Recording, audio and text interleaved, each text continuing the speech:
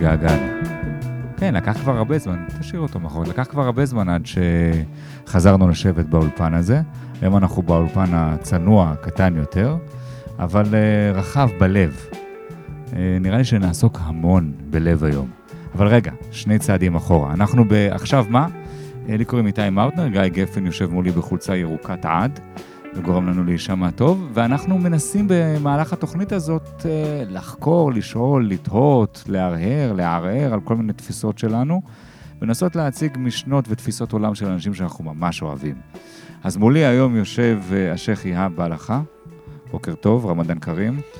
בוקר טוב, סלאם עליכום, רמדאן כרים. אז מכיוון שלא כולם מצליחים לראות אותנו ברדיו, כי זה מדיום כזה שאין בו דימוי, אז אני אתאר לכם אותו. יושב מולי א' חבר, ומישהו שהיה מנת חלקי בחיים בשנים האחרונות, עוד נדבר על זה, איך הדרכים שלנו הצטלבו בכל מיני דרכים, אבל לבוש מה לבן יפה, גלביה ארוכה, יפה, צעיף יפה שסובב אותו, זה מלה או מסבחה מסביב על הצוואר שלך, התחולה הטורקיז? זה מסבחה. מסבחה, שזה עם 99 שמות של אללה, נכון? נכון. שיער יפה, ארוך, אסוף, כמו שצריך, אבל בעיקר חיוך גדול שמסתכל עליי. ואנחנו בשעה הקרובה נדבר על סופיות, סופיזם. איך אתה מרגיש? איך הרמדאן עובר בכל מקרה? קודם כל, תודה שאתה מולי, גם אני אוהב אותך, וכולי ככה גם התגעגעות כל הזמן אליך. אז רמדאן עובר מצוין, אחי, בכלילות, מה שנקרא. המטרה שלו זה שהוא יעבור בכלילות? אצלנו אומרים צום קל. אצלכם אתם רוצים שיהיה קל בצום? גם וגם. בדרגות מסוימות שיהיה קל, במקומות מסוימים צריך, אתה יודע, לעבור איזה נאור טוב, כמו שמנערים את הכוס מהלכלוך, צריך לנקות אותנו קצת. כן. אז האמת היא שקבענו לעשות את השיחה הזאת חודש העבר, ואלוהים שבשמיים לא אפשר לנו להיפגש, והנה אנחנו נפגשים ברמדאן. מה זה הרמדאן בשבילך? תן לנו קצת אור על הרמדאן. רמדאן זה בעצם תקופה בשנה, שזה חוזרת על עצמה כל שנה, בעצם הזמנה לניקיון, הזמנה לנקות את הבית, את הגוף, את הלב, את הנשמה, את הרוח, וזה מתנה מאלוהים, רחמה, אומרים לזה רחמה, רחמנות מן אללה, שככה פעם בשנה עוצרים את הכל, אלוהים אומר, אוקיי, טוב, בואו תתחילו לחזור לעצמכם, ללב, לאהבה. והצום, תפקידו מה? למה אני צריך בשביל לנקות את הלב לצום, ולמה כל כך הרבה זמן? שאלה מצוינת. אז קודם כל, המקום שבאנו, אנחנו בעצם מנסים, ההתנקות היא בעצם לשטוף את הבית, לשטוף בלהביא מים, להוציא את האבק, מה שנקרא. והצום הוא חלק ממנו, והמטרה שלו כדרך ומטרה, זה בעצם לעצור את היצר שבאנו. אם זה דחף של אוכל, אם זה דחף של שתייה, מיניות. יש פה מקום שאתה עוצר את הכל, עוצר את ההרגלים שלך, עוצר את ההתמכרות ומה שנקרא ההתחייבות היומיומית שלך לעצמך, ויש שינוי, יש ניקיון. והשינוי הוא בעצם לטווח של חודש, מעולה, זמן טוב, כי התהליך הוא מתחיל קצת באתגר מבחינה גופנית, לאט לאט הולכים לכיוון הרוחני, וזה מדהים העלייה שקורית שם. אתה אומר, זה מתחיל באתגר גופני, זה לא נהיה אתגר גופני יותר חזק ככל שהימים נוקפים?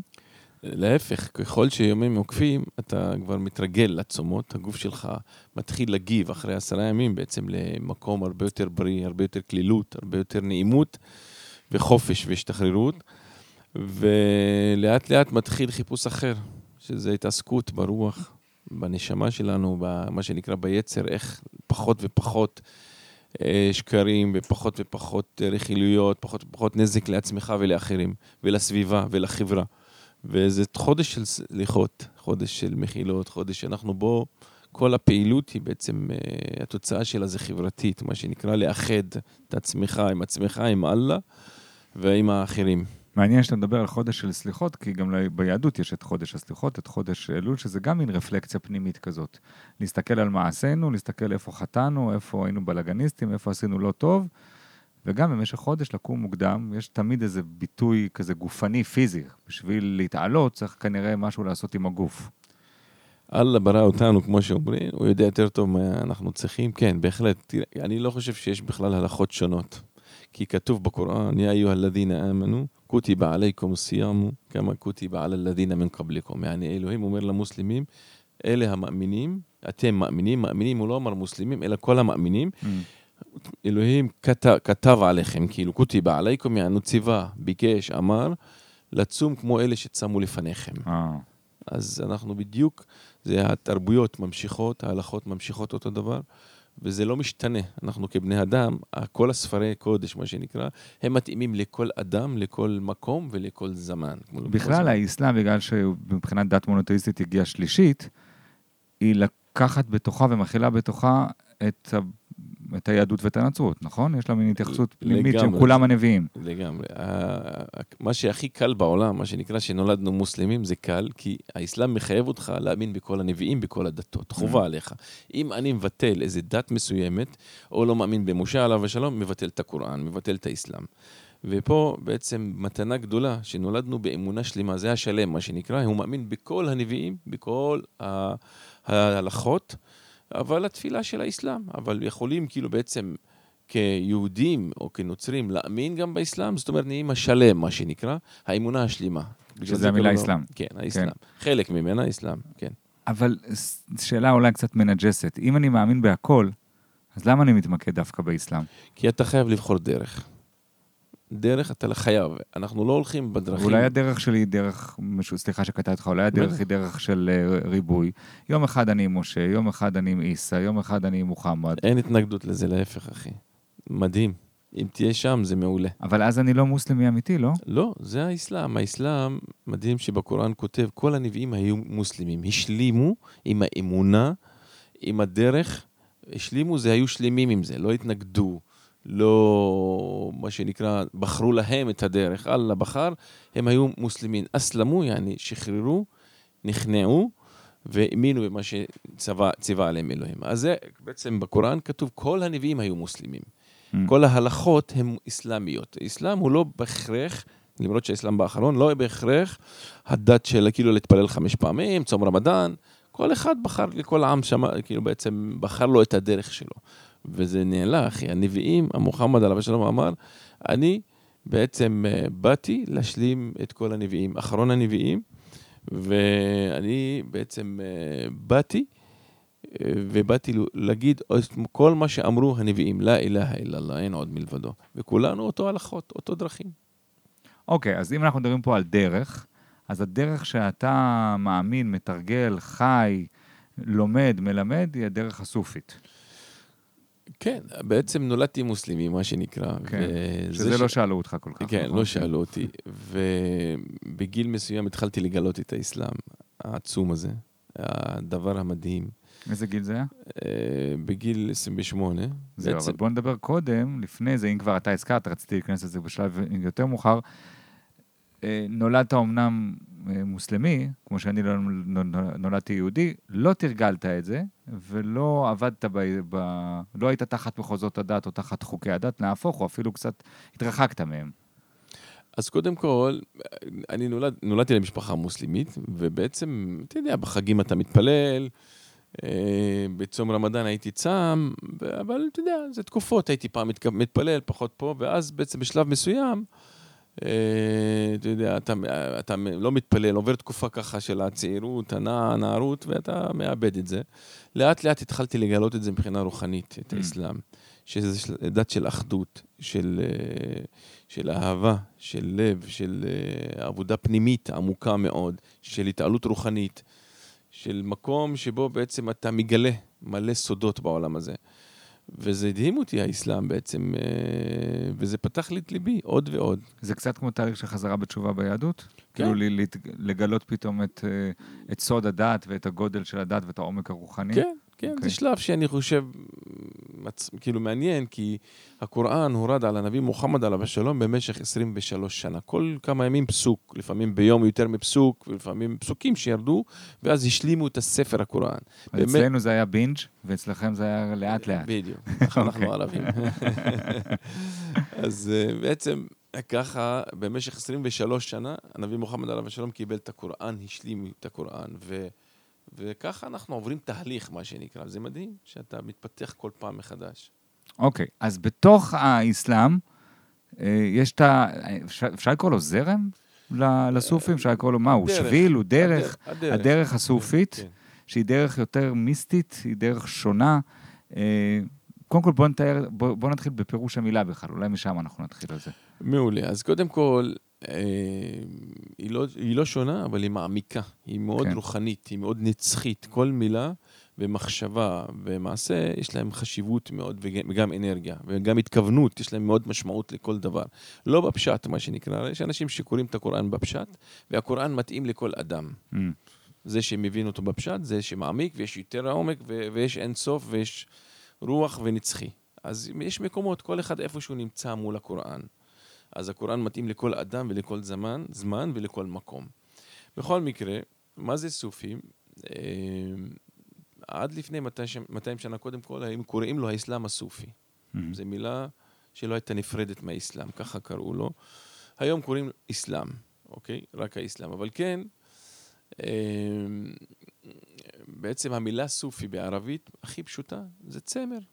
צמר. סוף. זה בעצם הצמר של הכבשה, זה הכי פשוט בפשט. הצמר שהוא בעצם יוצא מדהים מחיה, שבעצם יש בה בשר, יש בה חלב, יש בה דם, ויוצא את הדבר הכי רך, שזה צמר.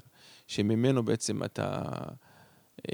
הוא עוטף אותך. אתה בונה מקום, בונה בית, בונה ישיבה, בונה מה שנקרא, כל מה שיש סביבה לילדים, בגדים, כל המערכת של החיים שלך סביב הצמר. והעז נותן מעצמו את הדבר הזה, כל שנה צריך לספר אותו, ומתוך זה אתה בונה צמר. זה הסוף, זה מילה הכי פשוטה. בעצם זה אנרגיה טובה, הצמר. לבריאות, לגוף ולסביבה, אקולוגי מאוד. עדיף מפלסטיק, מה שנקרא, אנחנו בתרבות של פלסטיק. בכל מקרה, הדבר השני, מילת סוף, סופי, זה בהיר. זה פה קצת אנחנו מעמיקים, בהיר הלב. בהיר זה נקי. בהיר, אתה אומר היום השמיים בהירים. בהיר הכל, רואים את הכל. והעבודה בעצם לנקות את הלב. זו עבודה קצת פנימית, בהרבה דרכים, ושלא יהיה סדק כל יום. לפעמים סדק זה טוב, סדק זה מקום של אור. כן, פתח לגלות, אבל המקום שבך, עבודה של הלב, לנקות אותו יום-יום, מתוך קנאה, שנאה, תחרות, הפרדות, אשליות. אנחנו הרבה בעולם מאוד לוקחים את עצמנו להרבה מסלולים ארוכים ומייגעים, מה שנקרא. אז הדרך הסופית מבקשת לנקות את הלב ולהביא אותו למצב של בהירות. מה שנקרא הלב יודע. לגמרי. לפי האסלאם אנחנו משתמשים בלב לרוב, אוקיי? הלב הוא בעצם המקור שלך, הוא המצפן שלך, הוא לא משקר לך, הוא אומר את האמת. אתה יכול ללכת אחריו, להקשיב לו, אתה יכול לסרב לזה. אני חושב שהתרבות היום צמאה להקשיב ללב. בכלל האנושית העולמית, אני לא מדבר פה בארץ רק, אלא בכל מקום. בבית, במשפחה, בין זוגיות, בין ילדים, בין שכנים וגם בין עמים. ואנחנו בעצם התרחקנו מהלב, אנחנו מאוד שכלתנים, דעתנים, אידיאולוגים, רעיונות, ופה הקריאה ללב, הלב הוא יודע, זרוע בו, אלוהים זרע בו את האמת, מה שנקרא. האמת היא שזה זורק אותי את האמא של הילדים שלי, אתה מכיר, ולה היה תמיד שהייתי מתלבט בכל מיני דברים, התלבטו, אתה יודע, לקחת את העבודה הזאת, לא לקחת את העבודה הזאת, לפנות ימינה בחיים, לפנות שמאלה בחיים, כל הדברים האלה, אתה אמרתי, תקשיב, שכב רגע על המיטה, תעצום עיניים, אתה עושה כזה חושך נעים בחדר, עכשיו הייתה אומרת, תפילה, סוג של תפילה, ואתה אמרתי, תקשיב, אני אתאר לך, יש לך שתי בחירות, בין א' לבין ב', אני אתאר לך את הסיטואציה, מה יקרה אם תיקח את א', אחר כך מה יקרה אם תיקח את ב'. כי אני לא הצלחתי להחליט במוח, כי המוח כל 3 שניות אמר משהו אחר, נכון? זה בעד זה ונגד זה, וטיעונים ולוגיקה ומה שאתה לא רוצה, ואמרתי, אתה תרגיש את זה בגוף, ואתה תרגיש את זה בלב. וזה היה בסוף המבחן הכי טוב שאפשר לעשות. לזאת הכוונה? לגמרי. קודם כל, המיינד יש בו הרבה, בוא נגיד, פחדים. ושם אנחנו יוצרים לעצמנו מציאות על הזהות שלי, על זה שמולי. אנחנו יוצרים מציאות, לפעמים היא לא קיימת. מי אני? מה אני עושה? ופה אשליות, חלק מהם. ולא רק זה, המיינד בונה אידיאולוגיות. אידיאולוגיות זה לפעמים רעיון שאתה דג אותו, ובסופו של... בשביל לשרת אותך, בזמן קצר אתה הופך כאילו הוא צד אותך, ואתה בעצם משרת את הרעיון. והרבה פעמים הוא מערפל את המציאות.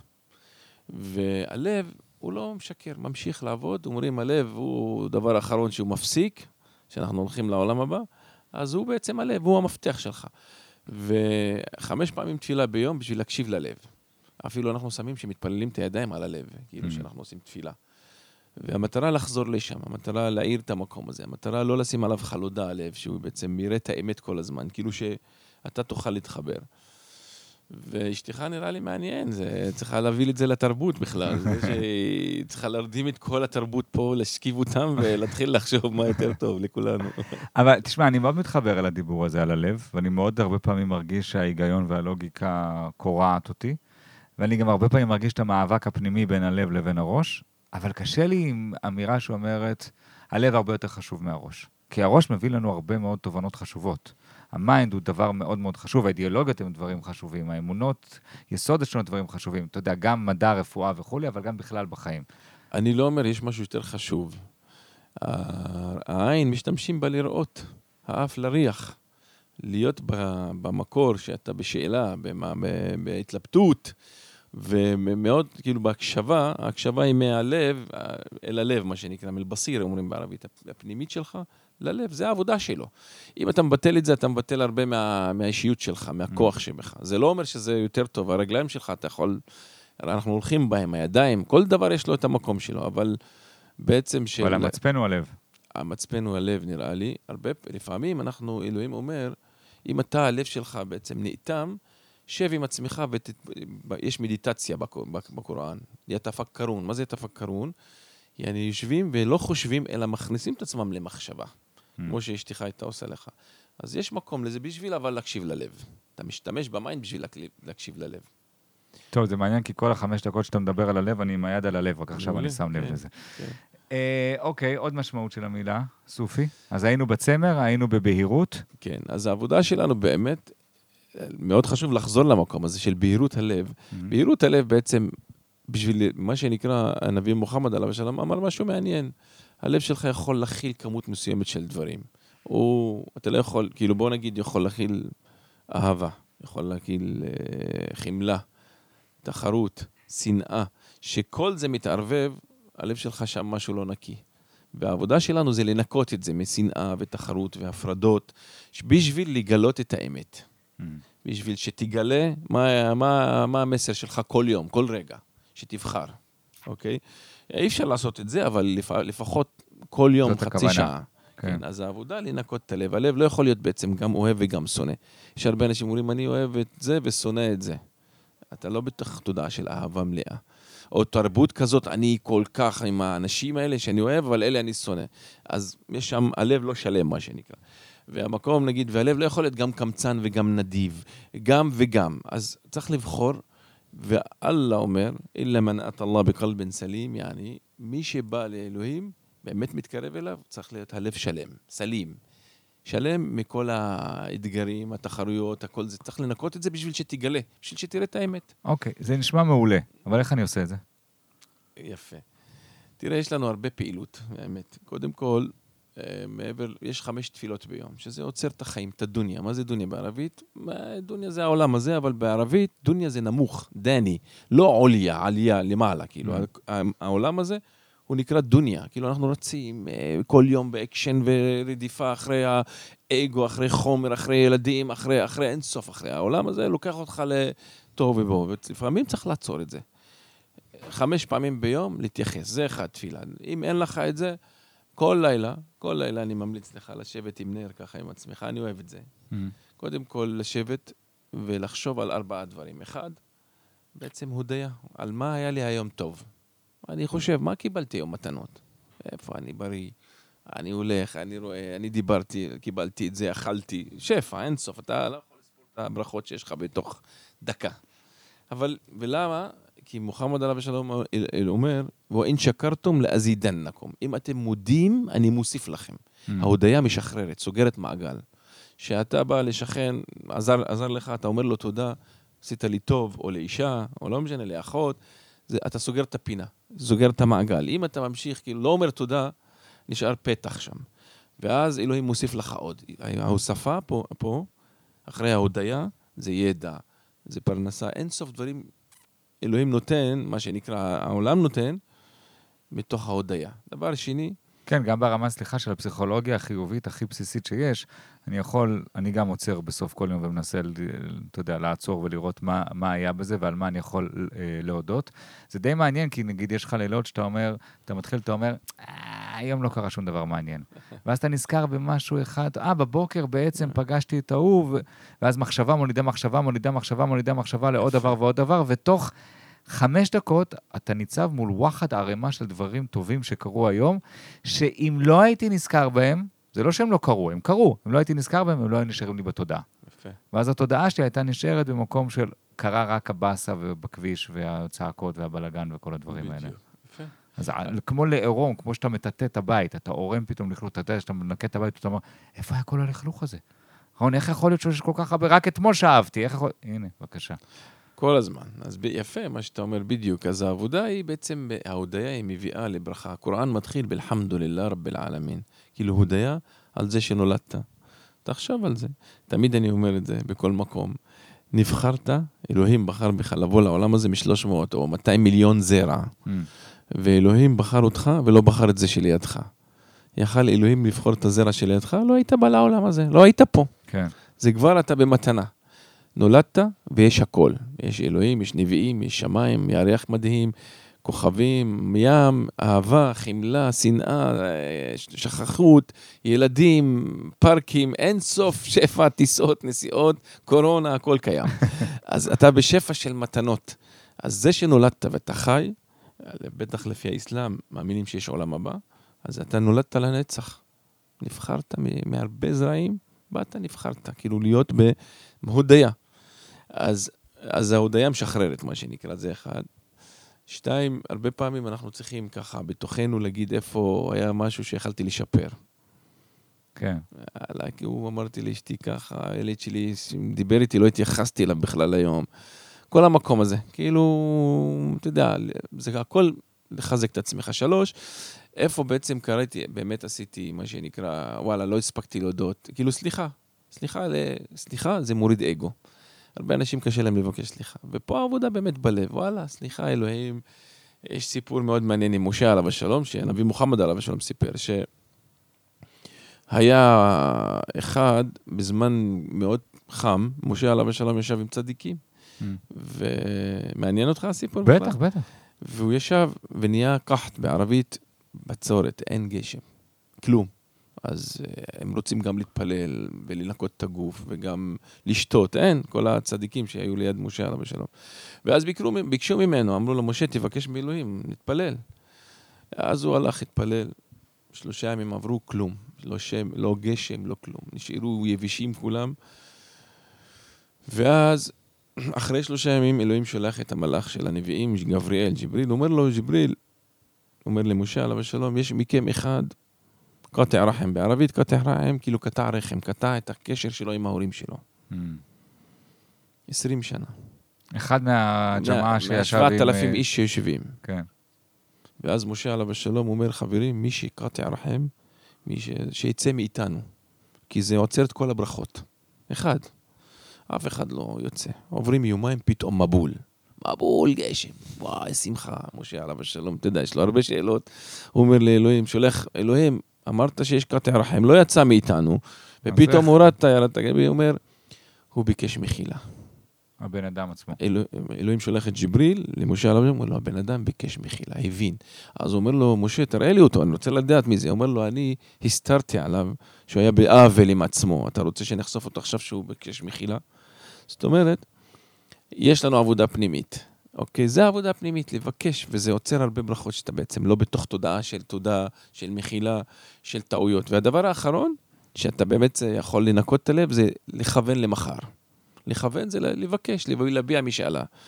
כל הכיוונים שלך, כאילו אתה משחרר את הגוף שלך, משחרר את העומס על עצמך, כי אנחנו לוקחים אחריות יותר מדי בחיים על עצמנו. על פרנסה, על זה כאילו יותר מדי. תשחרר. הרבה העבודה שלנו פה, בכלל הסופים, זה לשחרר. לשחרר את כל האחיזות והאשליות שאנחנו נאחזים בהם, כמו למשל, הבית הזה שלי, הבן הזה שלי, הכל שלי. אין שום דבר שלך בעולם הזה, אחי, תזכור את זה. אתה אורח, נכנס מדלת, יוצאת מהשנייה בזמן קצר. והנצח מתחיל בעולם הבא.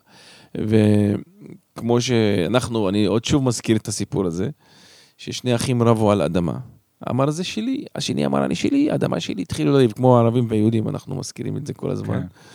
אני שלי, אני ארוג אותך, אני ארוג אותך. הביאו שייח לפתור את הבעיה. אמר לו, בוא תפתור את הבעיה לפני שנהרוג אחד את השני. תקשיב לי, הראשון אומר, השני אומר, תקשיב לי.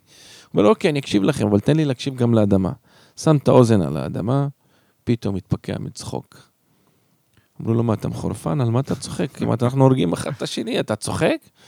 אז אני אומר, זה שלי, האדמה שלי. השני אומר, האדמה שלי. הוא אומר, האדמה אומרת, שניכם שלי. ואנחנו מבינים את זה, כאילו, אם בן אדם, הפרנסה היא כלי לחיות, כלי להשתמש בו, נגיד, אנחנו לרוב רודפים. האדמה הזאת כלי לשרת אותך, לא שאתה תשרת אותה. בכלל, החיים אנחנו יכולים להסתמך אחד על השני, בלהתקדם ולגלות. ופה הפספוס, הרבה אנשים חיים בתוך תודעה של, וואו, איך אני מביא את הכסף, איך אני בונה לבן שלי, איך. הגדולים לא עשו את כל זה. אבל בסוף, ביום הפרקטי, אני צריך להביא את הכסף, וצריך לבנות לבן שלי. הנה, אנחנו יושבים פה היום, יום אחרי בלגן שהיה ביפו אתמול בלילה, והבלגן שהיה ביפו, בין השאר, קשור לדיור, ולשלטונות, ולאיפה אני אגור, ולדברים הכי בסיסיים בעולם. אז זה נעים וטוב, ואני מסכים עם כל מילה, ואני יכול להנהן מולך הרבה מאוד זמן על כל מילה שאתה תגיד פה, אבל בסוף יש גם את הצרכים הבסיסיים היומיומיים, ויש אנשים שהם הרבה פחות פריבילגיים ממני וממך, שההתעסקות שלהם זה, כן, אני צריך מחר שיהיה לי אוכל על השולחן בשביל הילד. זה ברור, כולנו צריכים את זה. אני לא אומר שלא משהו יישמע לא נכון, אבל בטח כולנו צריכים את הפרנסה, את החיים, כל אדם. גם חיות הולכות לדוג, לצוד ולאכול. ואני אומר שהדבר הזה לא יהפוך המטרה בחיים. זה כלי להשתמש בו, זה דרך מסוימת שבאמת תעצים את הגוף שבך, את הרוח שבך ואת הנפש שבך. זה לא להיות המטרה להביא כסף, לאסוף עוד ועוד ועוד. תשתמש בזה, והמטרה שלנו בעולם הזה לגלות. המטרה שלנו בעולם הזה ללכת בדרך של מה זה לגלות, אני אומר דבר ראשון, כי אנחנו לא בוראים כלום. אנחנו רק מגלים, האהבה אלוהים ברא, השנאה נבראת, אלוהים ברא, התחרות קיים, החמלה, אתה מחליט איפה להתחבר בחיים שלך. זה בדיוק הגדולה שאלוהים נתן לנו, המתנה, הבחירה, וכולם אומרים את זה אותו דבר. אז אני אומר, הבחירה, אתה בוחר. אתה בוחר לרדוף אחרי חומר כל היום, או האגו, או השופוני, איך קוראים לזה, הגאווה, או אין סוף, אני לא שולל, בטח אנחנו צריכים את המחיה שלנו, וכמה שיותר טוב, הכי טוב, אבל זה לא המטרה. כן, אפרופו זה יש גם ביטוי שפעם מישהי אמרה לי, שאומר, תהיה מודע טוב טוב לאיזה עץ אתה משקה. כי כל עץ שאתה תשקה, יפרח בסוף. אז אתה יכול להשקות את העץ של מה שאתה דיברת על 4 אופציות עם הנר בלילה לפני, או שאתה יכול להשקות את העצים האחרים. לגמרי. יש פה עבודה פנימית, וזה, הרבה אנשים אין להם כוח לזה, לעשות עבודה פנימית בתוכם. כן. יש הרבה אנשים אין להם כוח, תן לי להיות דע, ואז אלוהים מזכיר אותם כמו עדר, כלאנעם. הולכים כמו עדר, הולכים לאכול, חוזרים הביתה. כאילו התמלאו, הבטן מלאה, יאללה, נקסט, מה שנקרא. בסוף הם שחררים את הכל והולכים, ממשיכים הלאה. הם לא משאירים כלום איתם. טוב. מה, נשמע שיר עכשיו? גיא, מה אתה אומר? כמה זמן אנחנו? יאללה, 28 דקות זה זמן טוב לשיר. בוא נתחיל עם שי בן צור. אתה רוצה להגיד עליו מילה? בטח. שי, אהוב, ליבי, אח יקר, חבר לדרך, באמת חבר לדרך, שאנחנו בעצם לומדים כל הזמן אחד מהשני, ומעשירים. אנחנו עושים הרבה מפגשים של זיקר, של שירה משותפת. שעוד נדבר על מה זה זיקר. בטח, באהבה. אז ושי הוא מוזיקאי ישראלי שחי הרבה מאוד שנים בהודו, התחבר מאוד אל המסורת ולדרך הסופית, למד גם את השפה וגם למד את האמונה הבסיסית ואת המוזיקה הקוואלית, שזו מוזיקה הדבקות. זו מוזיקה, זה כמו פיוטים שלנו, אבל עם דבקות גדולה מאוד, וזה שיר שלו שנקרא סובב. יאללה.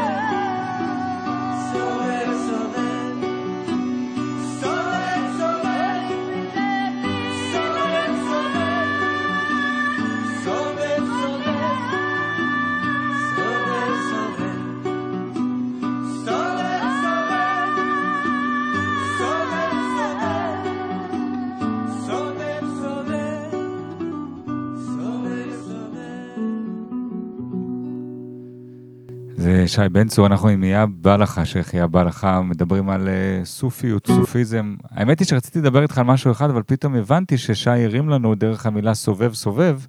אולי אחד הדברים הכי מוכרים או מזוהים עם הסופיות זה המחול של הדרווישים, הסיבוב שהם עושים. בוא דבר איתי על זה קצת. תקרב את המיקרופון אליך, כן. קודם כל, הסיבוב עצמו הוא מאוד מעניין. בדרך כלל אנחנו מסתובבים משמאלה, שזה חלק מטקס של ניקוי הלב. אז מעשית פרקטי, באמת, שאתה מסתובב שמאלה, הלב עובר מין מתיחות ואימונים ושחרורים. שכמו שאתה הולך הרבה, אתה עושה הליכה, הגוף משתחרר. כל מיני פעילות גופנית, הלב, שאתה מסתובב שמאלה במקום. מסתובב שמאלה זה אומר שאני מסתובב דרך כתף שמאל, כן. אחורה כאילו, כן, אם אני עכשיו מנסה לעשות את זה. סיבוב, כן. אתה מסתובב כן. כאילו כמו תינוק, כן. כמו ילד במקום שלך. הדרווישים מחוללים עושים את זה עם פתיחת ידיים לשמיים, והם משחררים. יד אחת ימין למעלה, שפותחת מקבלת את הברכה, יד שמאל מורידה למטה, שבעצם אתה הופך לכלי. גם משחרר, אבל גם מקבל ונותן, מעביר מה שנקרא. וזה שאתה מסתובב שמאלה, יש בו גם, אתה מקשיב, הולך אחרי הלב שלך, לא מסתובב ימינה, אלא מסתובב שמאלה אחרי הלב. אז הפעולה הראשונה זה ניקיון הלב, מתחיל באמת פיזית, אתה מרגיש שהוא מתחיל להוציא את המחשבות השליליות ואת האתגרים שבפנים וכל המקום הזה, ולאט לאט אתה בעצם הולך אחריו, מתחיל להקשיב לו. שבעצם המחול הסופי הזה, הסיבוב הזה, איך הוא נקרא הסיבוב? בערבית? יש לו שם מסוים? בעברית מחולל, מחולל סופי, בערבית טוואף, כמו שקורה בלקעבה, במכה, כל המוסלמים מסתובבים שמאלה. יש שם, אתה הולך לשם מיליונים ביחד של טקס מדהים, שהם מסתובבים בהליכה עם שירה ובתפילה, ביחד שמאלה. בעצם בניגוד לכיוון השעון. בדיוק. הדבר השלישי שרציתי לדבר עליו, קודם כל זה בעצם אתה מתחבר, מתאחד עם היקום. היקום מסתובב שמאלה, הכוכבים, השמיים. אם תשים לב למכה מלמעלה, זה מדהים. כאילו כמו הכוכבים שמסתובבים עם השמש הירח שמאלה, או גם הגוף, האדם, אתה מתחבר לאחדות עם כל היקום של הבריאה של אלוהים. הדבר הרביעי, שזה בעצם כל אדם פה, מי שנולד, אלוהים כותב בקוראן, ונפח פיhi מן רוחיhi. אלוהים נפח מכל אדם מרוחו של אלוהים. אלוהים חי, קיים, קיום בערבית, הוא לא מת. זאת אומרת, בכל אדם יש רוח שהיא לא מתה, מן אללה, מאלוהים. ושאנחנו מסתובבים שמאלה, מאמינים בנצח, שהעולם הזה לא רק העולם הזה, אלא יש עולם הבא. ובמטרה זה ביטול הזמן. המחוג של השעון הולך ימינה, ואנחנו מסתובבים שמאלה להגיד שאנחנו פה נשמה נצחית. ביטול הזמן, כלומר, אני לא עובד או עבד של התפיסה של הזמן, כי התפיסה כבר של הזמן היא כבר מכילה בתוכה הרבה מאוד משמעויות. גם את זה שאנחנו, יש זמן, אז אני פה רגע, וזהו, ביי, שלום, וגם הרעיון הזה של חלוקה של דברים, והבדל בין מלאות ונצח לבין משהו רגעי לחלוטין. לגמרי. לגמרי, זה התבוננית רוחנית עליונה, מה שנקרא. כן. קודם כל, באנו מהגב של האבא, אחרי זה היינו בבטן של האמא, שהתינוק נולד, דבר ראשון הוא בוכה. למה הוא בוכה? כי הוא חושב שהוא מת. הוא נכנס לעולם חדש. היה בעולם אחר, הוא נכנס לעוד עולם. זה המקום השלישי שהוא. ואנחנו נמצאים פה, ויש עוד עולם. עולם הבא, אז הרוח שבאנו, ובעצם, היא אומרת שיש נצח, ואם אנחנו, העולם הזה, גם האשליה של הזמן. אם אני שאלתי אותך אתמול בין כמה, בין 40, אני לא אגלה בין כמה, אבל בעצם, אני שאלתי אותך כמה שנים אתה חי, אמרת לי X, 40. אבל באמת, חצי מהם אתה בתוך שינה, חצי בתוך מודעות של אוכל, של לא נמצא פה. אתה באמת, החיים הם הרבה פחות. אז זאת אומרת, גם הזמן הוא אשליה. ובעצם שאנחנו הולכים לישון, זו טעימה מאוד חשובה שנבין, שאנחנו הולכים לישון, הזמן מתבטל. שאתה יושן מ-12 עד 8 בבוקר, אתה לא חווה את הזמן. אין חוויה של זמן. אני לא מרגיש שזה כ8 שעות. לא מרגיש. פה אנחנו יושבים עכשיו, יש לנו שעת ראיון, אבל בחיים, בשינה, במוות, הזמן מתבטל. אז זאת אומרת, גם הזמן, אנחנו אומרים, הנשמה שלי נצחית, לא קשורה לזמן. שתיתן לי גם לחשוב מה העבודה שלי פה. אוקיי, עוד רגע נחזור אל השינה, אני רוצה דווקא להישאר בתוך הטקסים. בטקס של הסיבובים, אני בעצם עומד במקום עצמו, ומסתובב שמאלה, עם הידיים, יד אחת למעלה, יד אחת כלפי מטה, ופשוט מסתובב סביב עצמי, חג סביב עצמי. זה חלק, כן, מטקס. מה שקורה בעצם, המון, המטרה, קודם כל המון טקסים, יש זיקר, שירה, יש מחול, והמטרה בעצם זה לא אקסטאזה, ממש לא, להפך. ככל שאתה חושב על משהו חיצוני, אתה יכול לאבד את הסיבוב. זאת אומרת, להגיע למרכז, ללב, למקור, ככל שאתה חד, אתה יותר מדויק בסיבוב, ואין אשליות מסביב. וההפוך הוא, אתה בעצם נחשף, אתה הופך לעירום שאתה מסתובב. אנשים יכולים לראות אותך, אתה לא רואה כלום. אני עושה את זה עם עיניים פקוחות או סגורות? פקוחות, אבל אתה לא רואה כלום בעצם. פקוחות והעיניים שלך מתבוננות פנים על הלב. אוקיי. וזה חלק מטקס, חלק מאחד הטקסים הגדולים שקוראים בכלל, לחזור ללב. וזה הדרך והמטרה בעצם. ושאתה מסתובב, המדהים הוא שבעצם ככל שאתה מסתובב מתרגל, אתה לאט לאט מתוך הסיבוב רואה את מה שיש אצל האחרים. הפוך, הם רואים אותך מבחוץ, נגיד אם יש אנשים שרואים אותך, הם יכולים לראות אותך כאילו מבחוץ, אתה רואה אותם מה שיש בפנים, אתה חווה את החוויה הזאת של להרגיש את האחרים. אתה מסתובב באופן קבוע? אני פחות, אני חתיאר זקן. כן. אבל עושים זיכרים, שירה, תפילה. זיכר זה מילה מאוד מעניינת, לזכור את מה ששכחנו. לזכור שבאנו פה לעולם הזה לאהבה, שאנחנו בני אדם, אנושיות, לזכור את אללה, את המתנות, את הנביאים, את הגדולים מאיתנו, לזכור לאן אני ממשיך, לא לשכוח. זה בדיוק, המילת זיכר זה כאילו שכחנו, שקיים בנו, אבל שכחנו את זה. ובעצם זה טקס שמתאספים בו אנשים, באחדות משותפת בשירה, עם שייח שמוביל את זה, או רב, ואנחנו עושים את זה גם משותף הרבה פעמים, עם מוזיקאים כמו כינור, קני סוף, חליל, טוב, ואנחנו מתחילים לעשות שירה, אחדות ביחד. מה שרים? איך? שרים תפילות? כן. אנחנו לא מדברים, כאילו הודיה, משאלות, הנאות, אין סוף. ומתוך שירה זה המון פעמים אתה חוזר לשם, הלב נפתח. דבר איתי על הרגע הזה בתוך הזיקר, שבו מחזיקים ידיים במעגל, ושרים את השם של אללה. מה התפקיד של זה? קודם כל, הרבה בזיקר אנחנו אומרים אללה. כן. אהבה, אלוהים, מה שנקרא לזה ככה. והמטרה בעצם, להיות באחדות. באחדות באמת לא להיות בהתנשאות, ולא בהפרדות. להפך, כולנו באחד. ואין יותר יפה, מוחמד עליו השלום אומר, מחברים שאוהבים ביחד את אללה, וחוגגים בזה ביחד. אז המטרה בעצם... אבל פיזית, איך זה קורה? הרבה פעילות, לפעמים מחזיקים ידיים, כן. לפעמים אתה שמת את הלב במעגל, לפעמים כמה מעגלים, אם יש הרבה אנשים, פנימיים כאלה, וקצת עושים קידה בזמן הזיקר, שאנחנו עושים קידה, עולים למעלה כמו פרח שנסגר, נפתח, נסגר, נפתח. ובאחדות מחזיקים ידיים.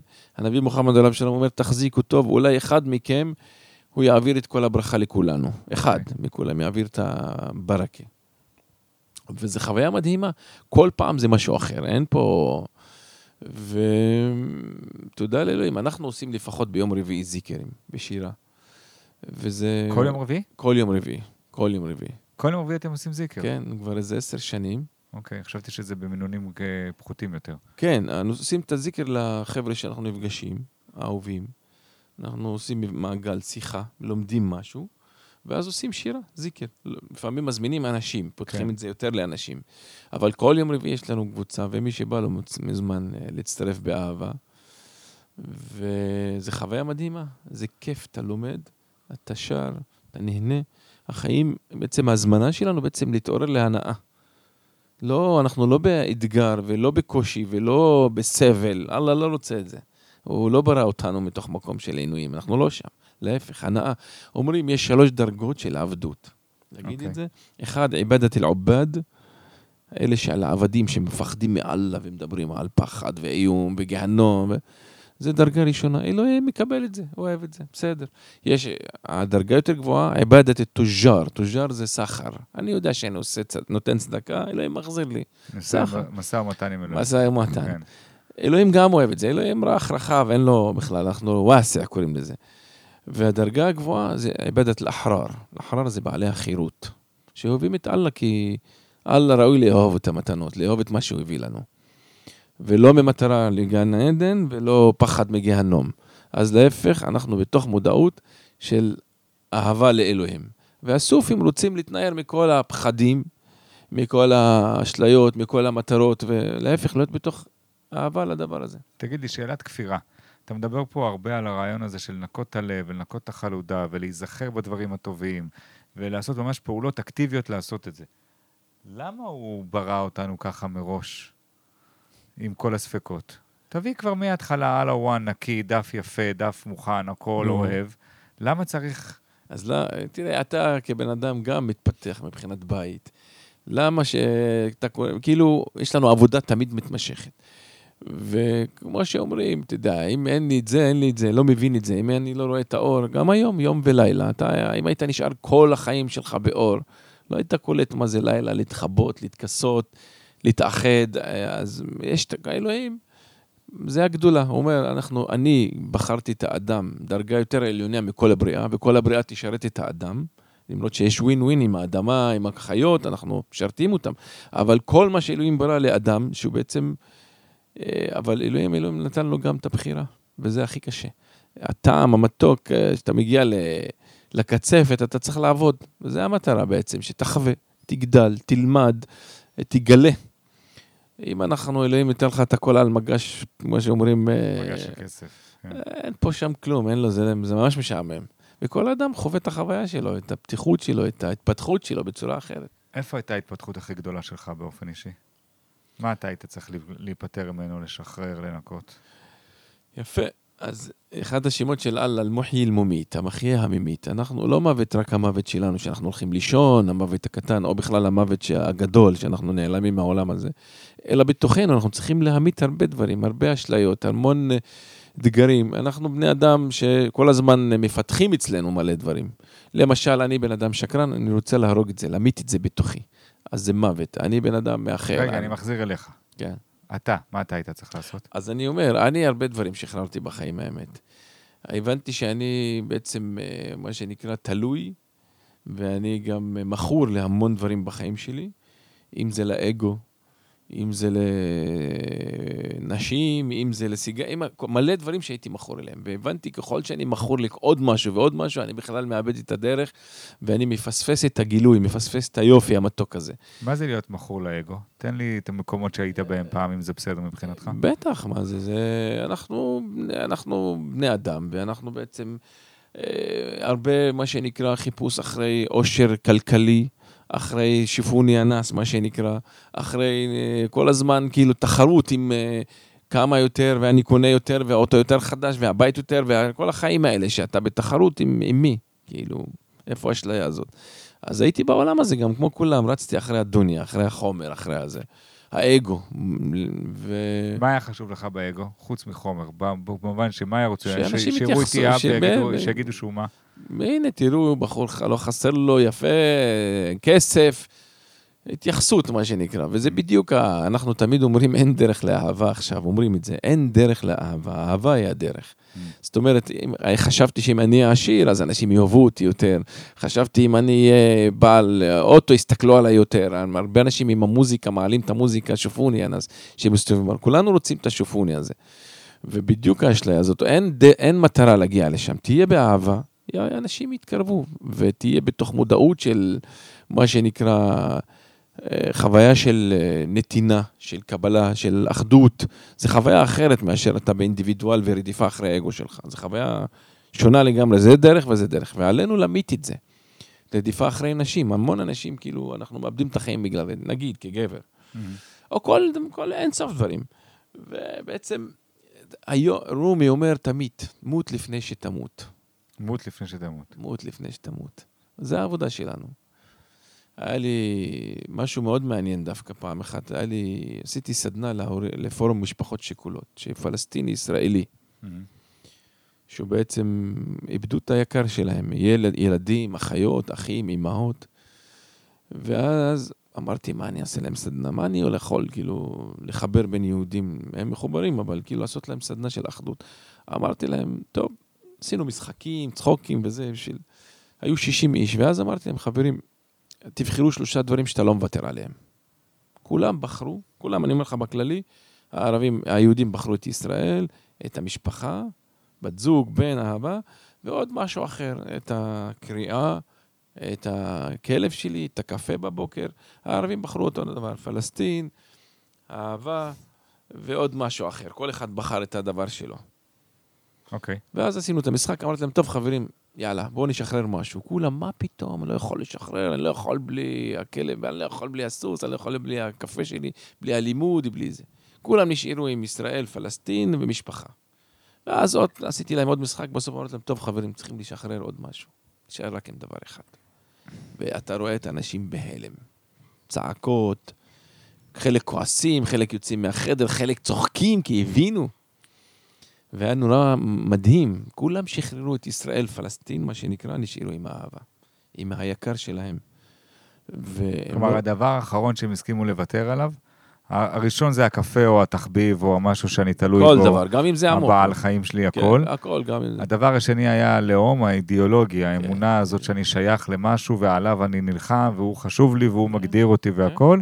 והאחרון, מה שהם לא הסכימו לוותר? זה אהבה ללא תנאי, משפחה, אחים, אחיות, הילדים, כאילו, ואנחנו חיים הרבה אשליות. אתה יודע, חלק מהם זה שאנחנו, וואו, המקום הזה. אז העבודה שלנו, לשחרר. אלוהים רוצה, כאילו, בסופים, באיסלאם, הוא רוצה שתהיה בעל חירות טוטלית, מכל התמכרות מסוימת, ותהיה עבד של אללה נקי אליו. אהבה נקייה. זה הקריאה. אם היית מבקש ומשחרר גם את השלישי, מה היה קורה לפי דעתך? עכשיו שחרר את האהבה גם? זה כבר המוות, זה כבר הדרגה השביעית שאתה דיברת עליה. כן. אנחנו נעים מתוך אהבה, ונעים מתוך מקום שיש לנו, אין בן אדם שאם עכשיו בכל חברה, בכל מקום, בכל משפחה, בכל מעגל, אנשים לא אוהבים שהם מגרשים אותם, צועקים עליהם, משפילים אותם, או בעצם מנדים אותם, או מרחיקים אותם, או תוקפים אותך. גם עם מילים, אתה לא אוהב את זה, אין בן אדם שאומר, וואי, איזה יופי, בוא, תן לי. אז זה לא קורה. אז המציאות שלנו, הפנימית, העמוק, הלב, הוא פועל, הוא מחפש את הדבר הזה. כן. הבחירות שלך, מה שעה, גיא, כמה זמן יש לנו? דבר איתי. 52. הבחירות האישיות שלך, אני רוצה רגע לחזור, דיברת קודם על להיות באהבה עם המשפחה, עם הזוגיות, ועל האגו ועל המרדף אחרי נשים. אתה בחרת בחירה מאוד מיוחדת לבת זוג האהובה שלך. אתה בחרת מישהי שהיא יהודייה, בתפיסה האמונית שלה. זה לא הדבר המקובל ביותר לעשות. ובחרת בחירה של לב שם, בניגוד לכל האידיאולוגיות והזה מסביב. בדיוק, הכל התבטל, לאהבה אין לה שפה. היא לא ערבית והיא לא עברית, ואף אחד לא יכול להגיד זה שלי. אז כשנפגשתי, אני ואשתי האהובה, בכלל לא היה זהות. הכל התבטל לרגע. התבטל, וכשנפגשנו, התחתנו אחרי יום. באמת? כן, כי הבנו, לא היה בכלל שם שאלה, לא היה בכלל ספק, לא היה בכלל משהו אחר חוץ מאהבה. התחתנת אחרי יום? אחרי יום, כן. זה הרבה יותר קשה להתחתן עם יהודייה. כן. ופולניה גם. אז בקיצור, זה בכלל, הנשמות שלנו נפגשו, הרוחות, מה שנקרא, נפגשו, בכלל התבטל הכל. זה לא היה מעניין מי היא, זהות, איזה שפה, האהבה נפגשה שם. והתחברנו מיד. ואלחמדולillah. זה היה לי מדהים, לילה שלם, היה לי ברור, אלוהים כאילו לא סתם הרגשתי שאני מולך עם הלב, ואלוהים דוחף אותי לשם. והרגשתי שבעצם זה הבחירה, עם כל העולם שמסביב, כמשפחה שלא אוהבת יהודים, המשפחה שלך. כן, שזה בכלל, כאילו גם כערבי, אתה יודע, להתחתן תוך יום ולהתחתן עם יהודי, אז זה שתי מכות שלא באות בדרך כלל לאף משפחה. זה, אתה יודע, אנחנו מתחתנים עם עדים, זה טקס, זה אירוסים, זה חתונות, זה משפחות, אני עשיתי. קרה, וזה מדהים. איך אלוהים גם סלל, ופתח את כל הלבבות שמסביבנו, גם שתי המשפחות. זה מדהים, כי היינו אמיתים וכנים עם האהבה שלנו. אבל המשפחות לא קיבלו את זה בהתחלה. חלק מתוך המשפחה שלך בעיקר לא קיבלה את זה בהתחלה, נכון? שתי המשפחות, נכון, כן. אבל הבנו שזה, הם יראו אותנו ויבינו. זה בעצם תודה לאלוהים, אחרי זמן קצר, תוך שנה וחצי, או שנה, אלחמדולillah, המשפחה שלי כמעט השלימה, וקיבלה, ולא רק קיבלה, אלא התאהבה. היא התאהבה באהבה הזאת שקיימת בינינו, וגילו את האדם שמולם, וגילו את הלב, על אשתי אני מדבר, וגם מהצד שלה. זה היה תהליך, ההתחלה זה היה מצד אמא שלה, אחרי זה אבא שלה, אחים שלה, וזה היה תהליך מדהים. היום זה פשוט אין מחסומים, אין אשליות, אין תרבויות. אנחנו באחדות משותפת, אחדות באמת ביחד. אם זה חגים, אם זה מפגשים, אם זה נסיעות, טיולים, וזה נורא מצחיק. יש לנו דוסים במשפחה, ויש לנו אנשים כי אחות של אורה חזרה בתשובה, והיא גרה נכון, מה סיפרת פעם? כן, היא אישה דתייה, היא ובן זוג שלה. כן. ופשוט, בהתחלה, זה לא היה קל. ברור. זה ברור, בדיוק. היום, אלחמדולillah, זה מדהים לראות את הילדים שלנו והילדים שלהם משחקים. אז בואו נדלג לכיוון הילדים, ואחד הדברים המהותיים והמרכזיים שבעתיים גם אנחנו נפגשנו, אחת הסיבות שאני ואתה נפגשנו היה הקמה של גן ילדים משותף ביפו. בואו נדבר עליו קצת, על הבוסטן. אחרי שנולד הבן שלנו הראשון, אני דיברתי איתו בערבית בבית, אשתי איתו דיברה בעברית, וחיפשנו מסגרת שתתאים להמשכיות שלו מהבית. רגע, זה נשמע כאילו אנחנו מקליטים ברחוב פתאום, לא? שכל הסאונדים נכנסים? למה זה נחמד? זה כאילו, אתה יודע, עוד שכבה. בלדי, שלא נחשוב שאנחנו מנותקים מהעולם. שאנחנו מייצרים בועה טובה. לא, הכל בסדר. אז אתה דיברת עם נור בערבית, והיא דיברה איתו בעברית? כן, ואחרי שנה וחצי חיפשנו לו מסגרת, ולא מצאנו ביפו גן שמתאים לשתי השפות, וגם מבחינה רוחנית, וגם מבחינה מכילה, הוליסטית, שמכבדת את האדם ואת האדמה, ואז החלטנו להקים בשבילו גן. התחלנו את הגן אצל ההורים שלי עם ילד אחד, הבן שלנו ועוד ילדה, והבאנו להם לשני ילדים שתי גננות. ועוד ילדה יהודיה. כן, והבאנו להם שתי ילדות. ושתי גננות, ושתי גננות, אחת ערבייה, אחת יהודיה, וככה התחלנו, והיינו 4 הורים, 2 גננות, פסיכולוגית, יועצת, גננת, ועוד, היה לנו 2 עזים, אמרתי, אתה עז יהודי, אתה עז ערבי, ככה התחלנו את המחלוקת, לא את המחלוקת, את החלוקה, ולחמדוללה זה גדל, היום יש לנו 7 גנים, יש לנו 40 אנשי צוות, ערבים ויהודים, הרבה ילדים שמחים, וארגון שנקרא בוסתן בני אברהם, שעושה קצת שינוי, כמה שאפשר. התפיסה, אחת התפיסות הבסיסיות שלכם, היא הסיפור הזה של human first. זה כתוב כזה בגדול, בענק, בכניסה לגן. כן. קודם כל, מעניין, כי בחרנו בשם הזה, כי יש לנו חברים שגם המציאו את הדרך, והם תמכו בפרויקט הזה. והמטרה שהאנושיות קודם, לפני הזהות שלך, הזמנית שלך, ישראלי, ערבי, יהודי, מוסלמי, נוצרי, כל האשליות האלה, המסגרת שאתה בונה לעצמך, קודם כל אתה אדם, בן אדם, ואז זה הדרך שלך להיות בן אדם, לא לשכוח את זה. והקמנו מרכז גם למבוגרים, כי בעצם הילדים הם ממש שמחים, חווים חוויה של אחדות, ערבים, יהודים, ושמח לילדים. הבנו שגם ההורים צריכים איזה מפגש, גם למבוגרים, גם לשכונה.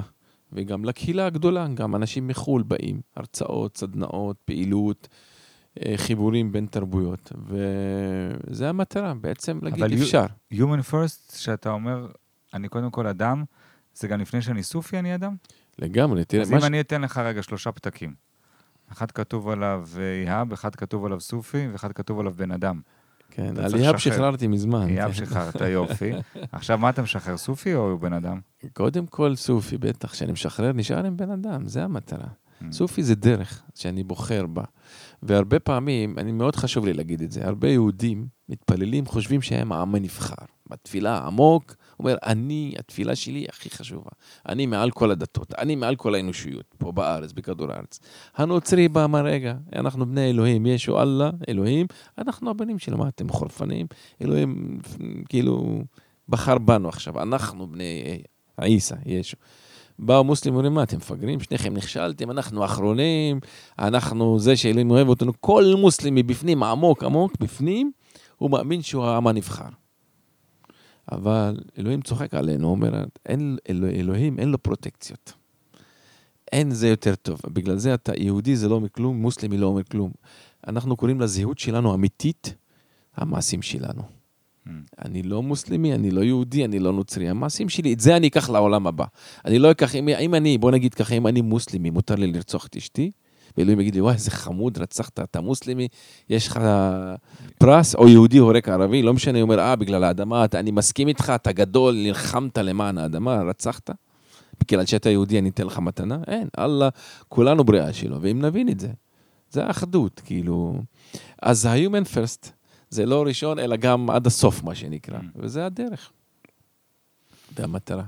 והגן, יש לו הגדרה יפה, הוא ברוח אנתרופוסופיה, אבל אתה עשית לזה עיוות קטן, וקראת לזה אנתרופוסופי. נכון. כן. לגמרי, אני ואשתי נפגשנו בים סוף, גרים ברחוב שנקרא ים סוף, ומלמדים סופים, וקוראים לגנים אנתרופוסופים. אז ככה, מסביבנו כל האנרגיה הזאת של הדרך הזאת. אם אני צריך להגדיר כמשפט אחרון, מה זה אומר להיות סופי? אתה יכול להגיד לי במשפט? להיות אהוב ונאהב. להיות באהבה. באמת. וזה לא כותרות, ממש לא. זה לא סטיקר. לא. אתה חייב... העבודה יומיומית. זו התחייבות מאוד גדולה. דרך אגב, להיות בשנאה הרבה יותר קל. להיות בכעס הרבה יותר קל. זה פשוט, כולם יכולים לעשות את זה. זה נגיש, כן. זה נגיש. אהבה יש אהבה ויש התאהבות. התאהבות זה בהתחלה, אתה מתאהב בדרך, מתאהב בבריאה. אבל האהבה, אתה צריך לזרוע כל יום מחדש, ולטפל בזה, ולחזק את זה. ואתה עובר הרבה אתגרים בעולם, עם אנשים, אלוהים בוחן אותך. אתה באמת בתוך המודעות הזאת, או שאתה סוטה מהדרך. וזה העבודה, להמשיך להיות באהבה. אז בגלל זה אנחנו אומרים, אין דרך לאהבה, האהבה היא הדרך. ווואלה, כמו שאנחנו מכבדים, כאילו, צריך לכבד את הכל, ולאהוב את הכל. זה העבודה, עם כל האתגרים, כל הקושי. הכל, אני אומר הכל, יענו. הכל. להכיל. להתנגד לדברים לא נכונים, לחוסר צדק. אבל אתה תעשה את זה באהבה, אל תעשה את זה באלימות. תעשה את זה שלא תפגע, כולנו טועים. אני הייתי במקום הכי נמוך, ויכול להיות שאני עכשיו במקום הכי נמוך, וכולנו צריכים למחול, להיות במקום של תודעה של לאפשר, מה שנקרא. וזה העבודה. אז אני רוצה להגיד לך 3 מילים אחרונות בדבר הזה. אני אוהב אותך. אני בחבק. ואני בחבק כתיר, אתה יודע את זה. אני יודע את זה ומרגיש את זה. תודה רבה, שייח איהאב בלחה, על השעה הזאת. יש לנו שיר אחרון שאתה רוצה להגיד לנו שלום איתו. איזה שיר זה? אתה זוכר מה זה היה? אפשר, כן, של מאהר זן. אני אוהב את השיר הזה. תגיד אליו מילה, מי זה מאהר זן וזה? תעשה את המיקרופון ליד הפה. כן, זה שיר שבעצם הוא שולח ברכות לנביא מוחמד עליו השלום, כי הגדולה שלנו גם להצטנע על המורים שלנו. זה אחד הגדולים. הנביא מוחמד עליו השלום, הוא שר סלام עלי, כאילו למוחמד עליו השלום. תודה על מה שהבאת לעולם. תודה על כל מה שנתת. כן, תודה על כל מה שנתת. אלוהים נותן, מוחמד מראה את הדרך, מה שנקרא עליו השלום. וגיא גפן משמיע אותנו פה. תודה, גיא, גם אותך אני אוהב. אני איתי מאוטנר, ואיהאב שוקרן כתיר, ורמדאן כרים.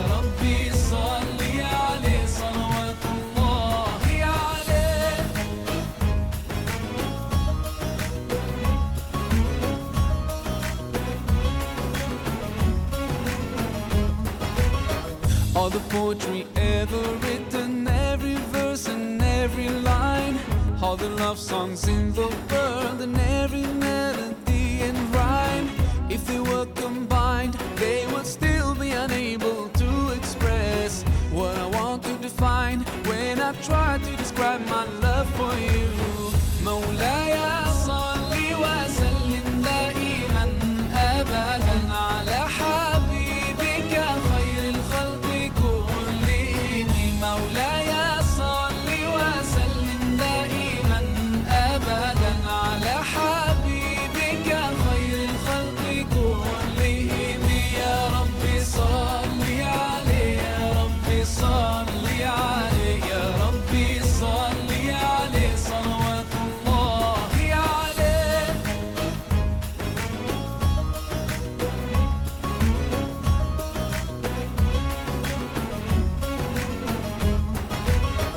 Every sound and every voice in every language ever heard, each drop of ink that has been used to write every single word, they could never portray everything I feel in my heart and wanna say.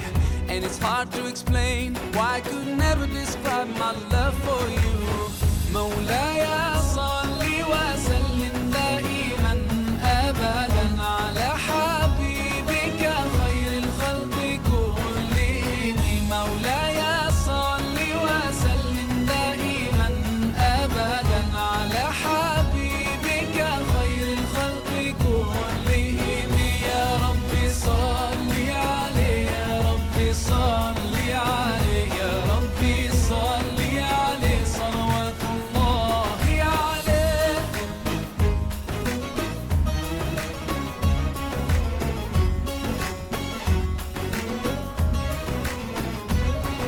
There's not a single person who can never match his worth in character and beauty to ever walk on earth. I envy every rock and tree and every grain of sand that embraced his noble feet or that kissed his blessed hands. Ya Rasulallah, Ya Habib Allah, grant us the chance to be with him. We pray to you, Allah. Mawlaya